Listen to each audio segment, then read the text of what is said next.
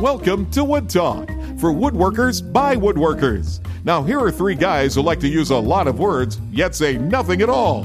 Mark, Matt, and Shannon. All right, it's Wood Talk number 350 for January 20th, 2017. It's the weekend show. Oh, we're here again. So we just did an entire recording of the weekend show, and I forgot to arm the second track, which means it was an entire 16 minutes, roughly, of me talking to myself. It was inspired, let me tell you. So we are going to answer the same questions again, and we're going to try to make it just as interesting and entertaining as it was the first time, but it probably won't be. So it was truly the best show we've ever done. It really was. Now forever. I thought it was really good. It's the one that got ether. away.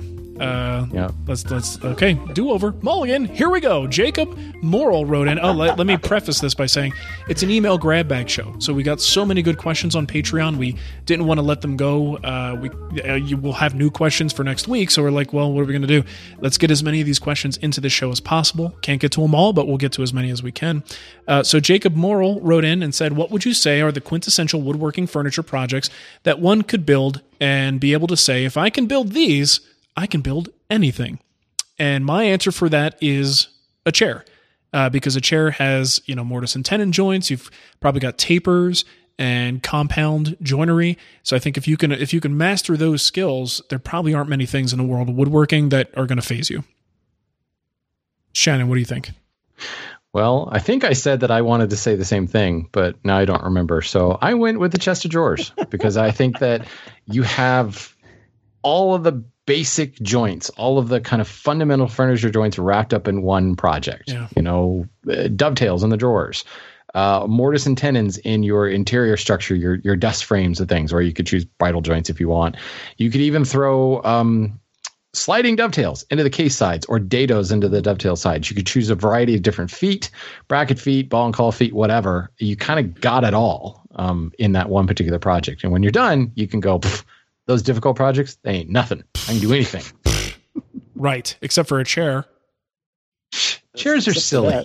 And you know what I did say that was good in the first recording of this? Yeah, please tell me. In the Hand Tool world, compound joinery is exactly the same as 90-degree joinery. It's just about laying out a line and cutting to the line. So you can take your little compound mortise and tenons and think you're all fancy and stuff. And I'll just say, you know what? That's fine. I don't see angles. I'm not an angle racist, Mark. I'm just going to use all a domino. angles are welcome for me. I don't see one angle being better than another angle. Yeah, whatevs. All right, what do you think, Matt? I said the shaker side table or some kind of like table with a drawer in it, because that has a lot of good joinery, just like Shannon's chest of drawers. You have dovetails, you got drawer construction, you've got mortise and tenon, you've got all that stuff.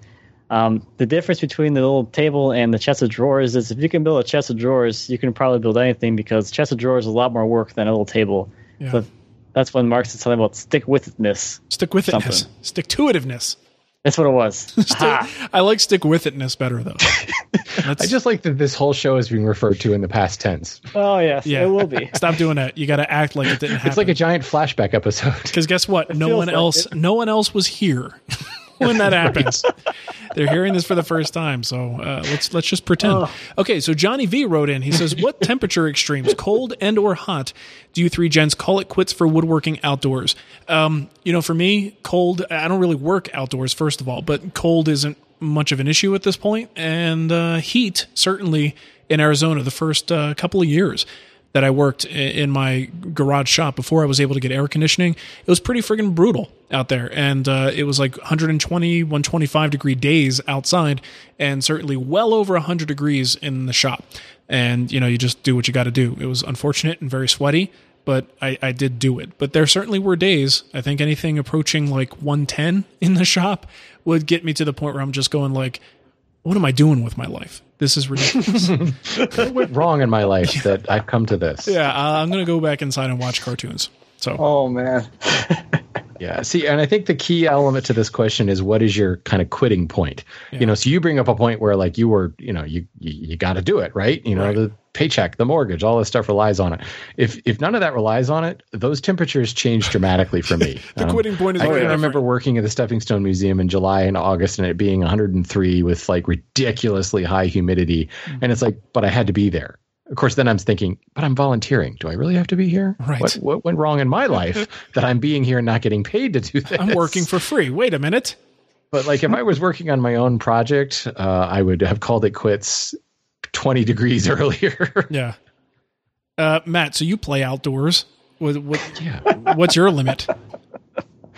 On the cold side, I'm pretty crazy, I guess. Same kind of thing, though. It's like if I have to be out there to do something to get it done, doesn't really matter what the temperature is. I got to get it done. So that's just kind of a side thing. But I've worked outside in the sawmill. I was down to single digits into like 0 degrees Fahrenheit. And recently I did the intro for the farmhouse table. It was 10 degrees Fahrenheit because I had to get that shot that day. Yeah, it was Because great. Mark needed it to start this thing last week. So, Matt, at the very end, Matt runs to the camera and he goes, "Oh, it's cold. It's cold." He left that in the video too. Did you leave it in? Yeah. Oh yeah. That was awesome. What did you? No, that was gold right there, man. Oh, man. Yeah. So basically, you were being driven on by the Italian Denver mafia. That's right. I was cracking Cracking the whip all the way from over here. Oh, that's funny because I leave a little bit of extra in the beginning and the end for Mark to add the fades. Yeah. I'm like, I'll just leave this here for Mark to get a laugh out of. Oh no, everyone's getting that laugh. Okay, so Bob, I should actually watch these things after you post them. well, it's the same Just in video. case? It's the same video with a graphic in the or is beginning. It's not. Nothing changes too much. Okay, so Bob DeVries wrote in. He says, "Hello, Mark and everyone. I'm hoping you're willing, and since I know you were able to help me with this, I purchased some cherry for a project. As I'm milling it, I find a fair amount of sapwood and other parts that aren't as cherry colored as I would like. I hopefully will be able to find enough color match that, okay, I'll do the same thing I did last time. Cut it short. He's basically asking, is there a way to color the sapwood so it matches the heartwood, or will they even out in color over time? And unfortunately, the reality with cherry is that contrast is probably only going to get worse because the sapwood is not really going to change very much. Might get maybe a little bit darker, kind of gets like a little creamier, but the heartwood is going to change much more dramatically over time, and that contrast is going to be just kind of nuts. So what about coloring agents? Do you think a coloring agent is going to work in this situation? Not because you've got a moving target. Right. You're trying. What are you trying to match the color of? The heartwood now, or the heartwood 3 months from now? Just or the now. heartwood on a sunny day. Just now. What are you trying to prepare for? Just Why are you always preparing? Just go. Yeah. So it's there's no way you can match that up. It's always going to look unusual. So I think his choices are either embrace it or get rid of it. Yeah. For the most part. Okay, he said. Tommaso wrote in. He says, since Mark has moved back into the lands of seemingly unending winter, he now has to deal with heating his shop. What do you guys use to heat your shops? And sawdust, we produce a lot of it. Have you guys looked into using it as a heat source?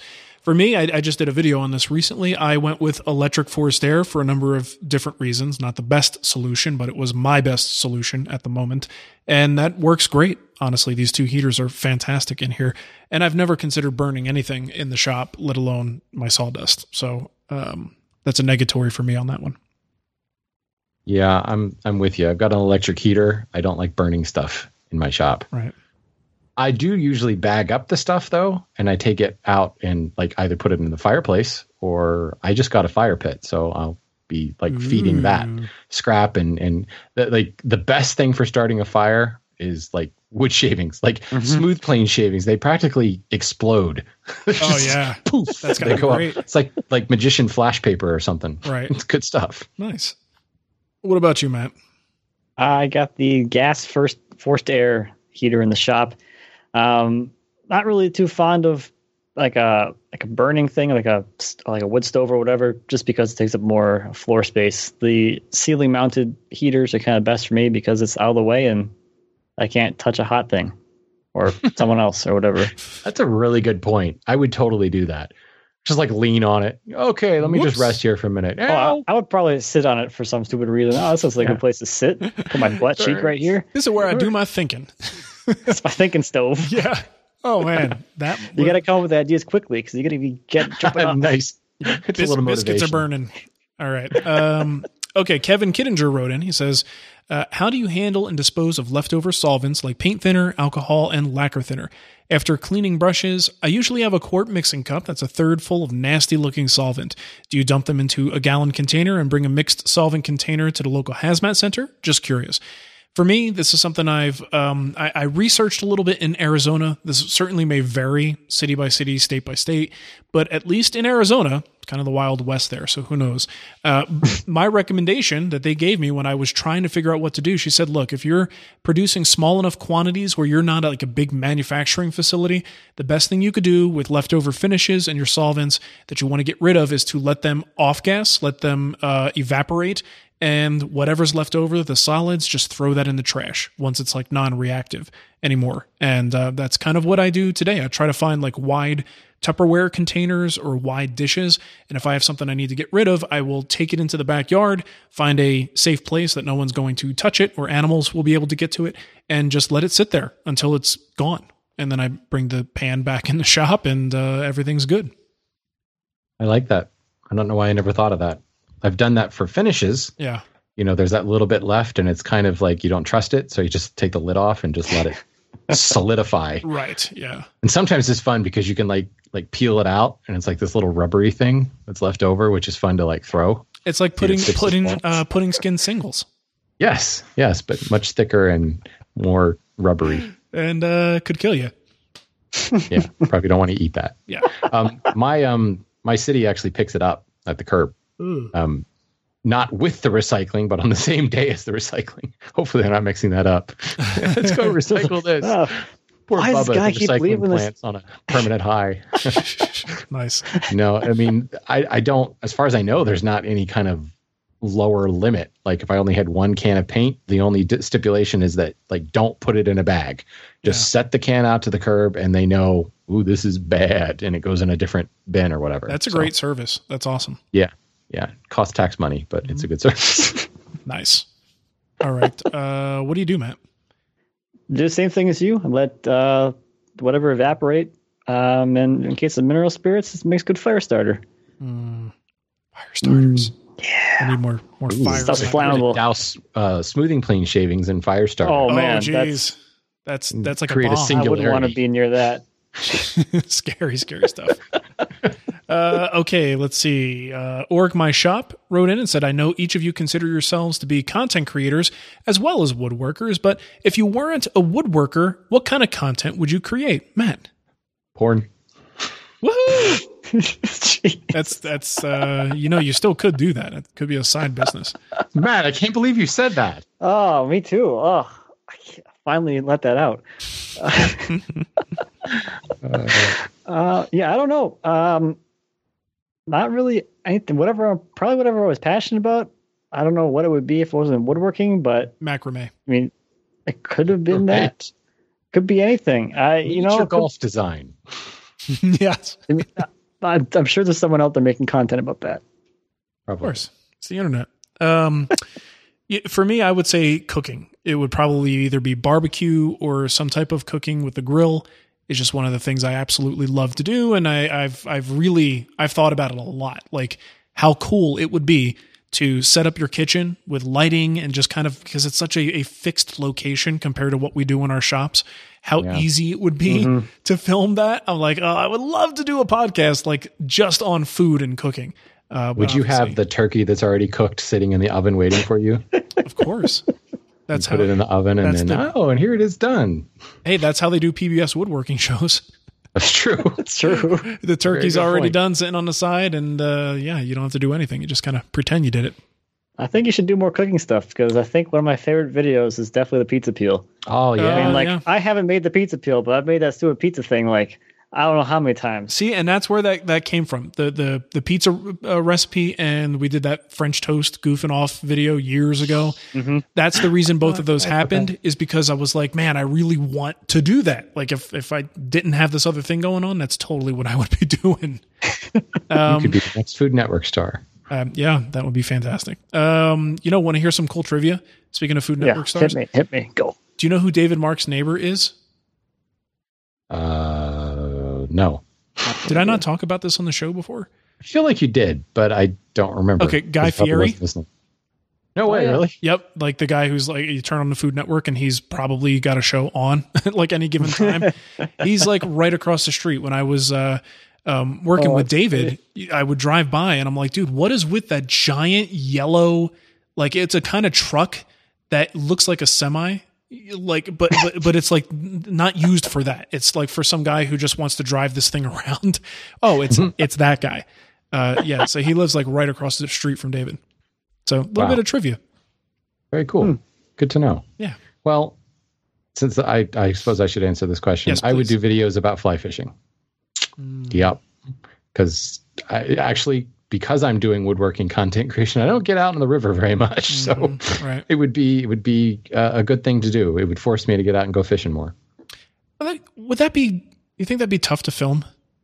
Like you have put a tripod in a stream?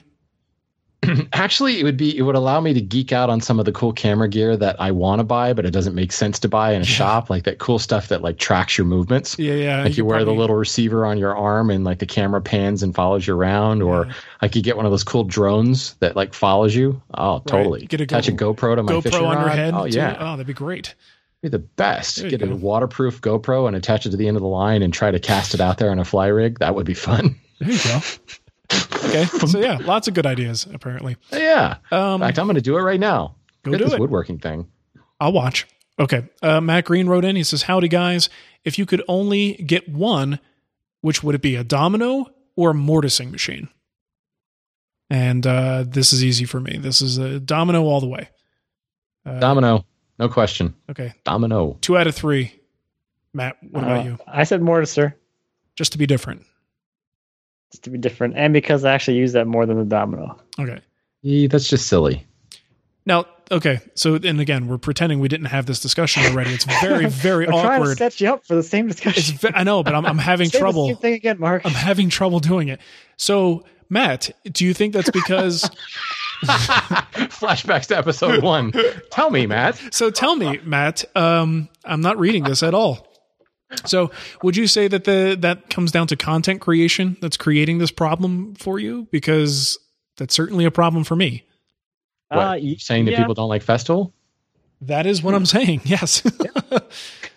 So, I mean, obviously if you've got a choice, you pull out that domino, you can get certain types of feedback. So I'm just wondering, is the reason you're inclined to use your mortiser more often is because of the whole audience content relationship thing? I think there's a couple of things there. For one, I just enjoy the traditional way of doing the whole like drilling a square hole. It's pretty cool. Yeah. And then from like the content creation side, the nice thing about content creation is it kind of affords you the ability to go in a direction that doesn't make the most sense production wise. Mm-hmm. Like if you're out there trying to make money building something, then the domino is the way to go. But if you're just out there to have fun and kind of enjoy it and make the whole thing is making the content, making a video that is going to be entertaining or valuable to someone who actually wants to watch it, then you kind of can go down in whatever direction you want. That makes sense. I mean, ultimately, we're doing something that kind of is unnecessary just as a society. I mean, I don't mean that to say that woodworking, I think woodworking is very good. It's healthy for all of us to do. What I'm saying is we don't need furniture made out of wood to survive. So we're all doing things a little bit sort of old fashioned and kind of the slow way and this manual labor because we love it. So I can totally see the logic behind why you would not necessarily want to pull out this magic tool that if you were, not filming what you do, you might do it because it would save you time and money and you can get more stuff done faster and still keep your quality high. And I think I'm colored by my mortising experience because I've never used like a big floor standing fancy mortise with an adjustable table and all that. I had a benchtop mortiser that was just constantly a pain. Sure, it did its job, but there was so much setup in between each cut. like the table doesn't move laterally, so I had to like unclamp and like move it over, and the little hold down thing didn't actually hold it down very well. So I had to employ a bunch of kind of ancillary measures just to get it to do its job, and it was just slow, unbelievably slow. Yeah. The floor standing ones are much, much better. Just being able to move, like, it's not going to shift on you because the clamp is held in place, and all you got to do is move the table left and right, plunge, and boom, you're done. Yeah, I can't tell you how many mortises ended up having kind of a jagged edge to them because the board kind of slipped around on you. And it was like, granted, it was covered up by the shoulder of the tenon, but it's like, this is just silly. Yeah. So, yeah, I could see that. Kind of interesting now. It's kind of interesting now because I'm actually considering changing out from a benchtop mortiser to a floor standing mortiser, just because I enjoy the tool so much. And just just as you kind of talked about with the whole moving table, the user experience is going to be a lot better on the floor standing model. So I'm kind of thinking like, I could probably use a nicer user experience, even though the mortiser I have now works just fine. And I don't really find it that fiddly. I just think it could be a little bit better. It's like, I'm at that point where it's like, I could just kind of change my shop tools out a little bit more for me. Right. Less about like, it does the same exact job, but it makes it more fun for me because it's just a nicer tool. Yeah. There's nothing wrong with that, man. Yeah. The domino speaks to the point and click person in me. Just kind of line up the lines, pull the trigger, good to go. It's one of those things that's it's like a double-edged sword because it really is. I've said this before. It's woodworking on easy mode when you use the domino. Think about how long it took you to get good at making a mortise and tenon, and and actually think about how intimidating a mortise and tenon was before you made one. And then suddenly now it's like it's second nature, but it's a skill you've earned, and the skills that you've attained by learning that one thing apply to so many other things in woodworking. And imagine if you just started and someone handed you a domino. How much time are you going to put into getting those other skills on this sort of quote unquote antiquated way of making a joint? So that's I'm just thinking about all the money I spent on various aids and jigs and things to help me cut mortise and tenons in the early days. Yeah. And how I could have bought a domino and a half probably by now. Yeah, exactly. Good point. Okay, well, that just about does it. There might be a few more there, but this is all I pulled out for now. Hopefully you enjoyed this. A little bit of an email grab bag take 2. Hopefully it was at least a little bit entertaining. It's just very difficult to make the same jokes twice. That's the real all problem. New jokes. Yeah, we are not actors, and Shannon's got a little theater experience, but bad theater experience. It's got bad theater experience. Doesn't count for much then. Okay, well, Shannon, I guess you want to give them the contact info, and we will close this one out. I could do that if I hadn't already closed the window. Let's see. Do I know this? Do I know this by heart? If you have comments, questions, or topic suggestions, you can reach us a couple different ways. You can find us on Skype. Our username is Wood Talk Online. I don't remember the phone number offhand, but I'll stall a little bit until I can get to it. I have it, 623-242-5180. Yeah. You can use our contact form at woodtalkshow.com/contact, or just go to the website itself, find this episode, leave a comment at the little form down at the bottom, and tell us what you think. Tell us if you like the show better the first time or the second time. We really want to know. I like the first Tell one us better. more importantly, should we have released the show where it was just Mark talking to himself so that you could pencil in your own Mystery Science Theater 3000 type response? Yeah. I think actually that should be an email extra next week. Just Mark talking to himself for 16 minutes. It makes me sound like I'm absolutely out of my mind. I listened to a few seconds of it. It was really bad. You're only making the case more compelling, Mark. Okay. And that's it. That's all I can remember. That sounds about right. You can find us at our own individual sites. woodwhisperer.com, mattcremona.com, and renaissancewoodworker.com. Yay! All right. Well, now that it's almost 10 o'clock and it's getting to be my bedtime, we should probably stop doing shows. It's almost tomorrow here. It's almost tomorrow. It's ridiculous, man. What are we doing here? God. All right. This was a lot of fun, though. Night recording was pretty cool. All right. Thanks for listening, everybody. We'll catch you next time. Oh, we're still doing the show, huh? Yeah, we are. Keep going. We still are. I didn't stop it. All right, cool. We're still going. It's the weekend show, man. Party on, Wayne. Late night Wood Talk. That's right. Wood Talk after dark. Hubba hubba. All right. See ya. Bye.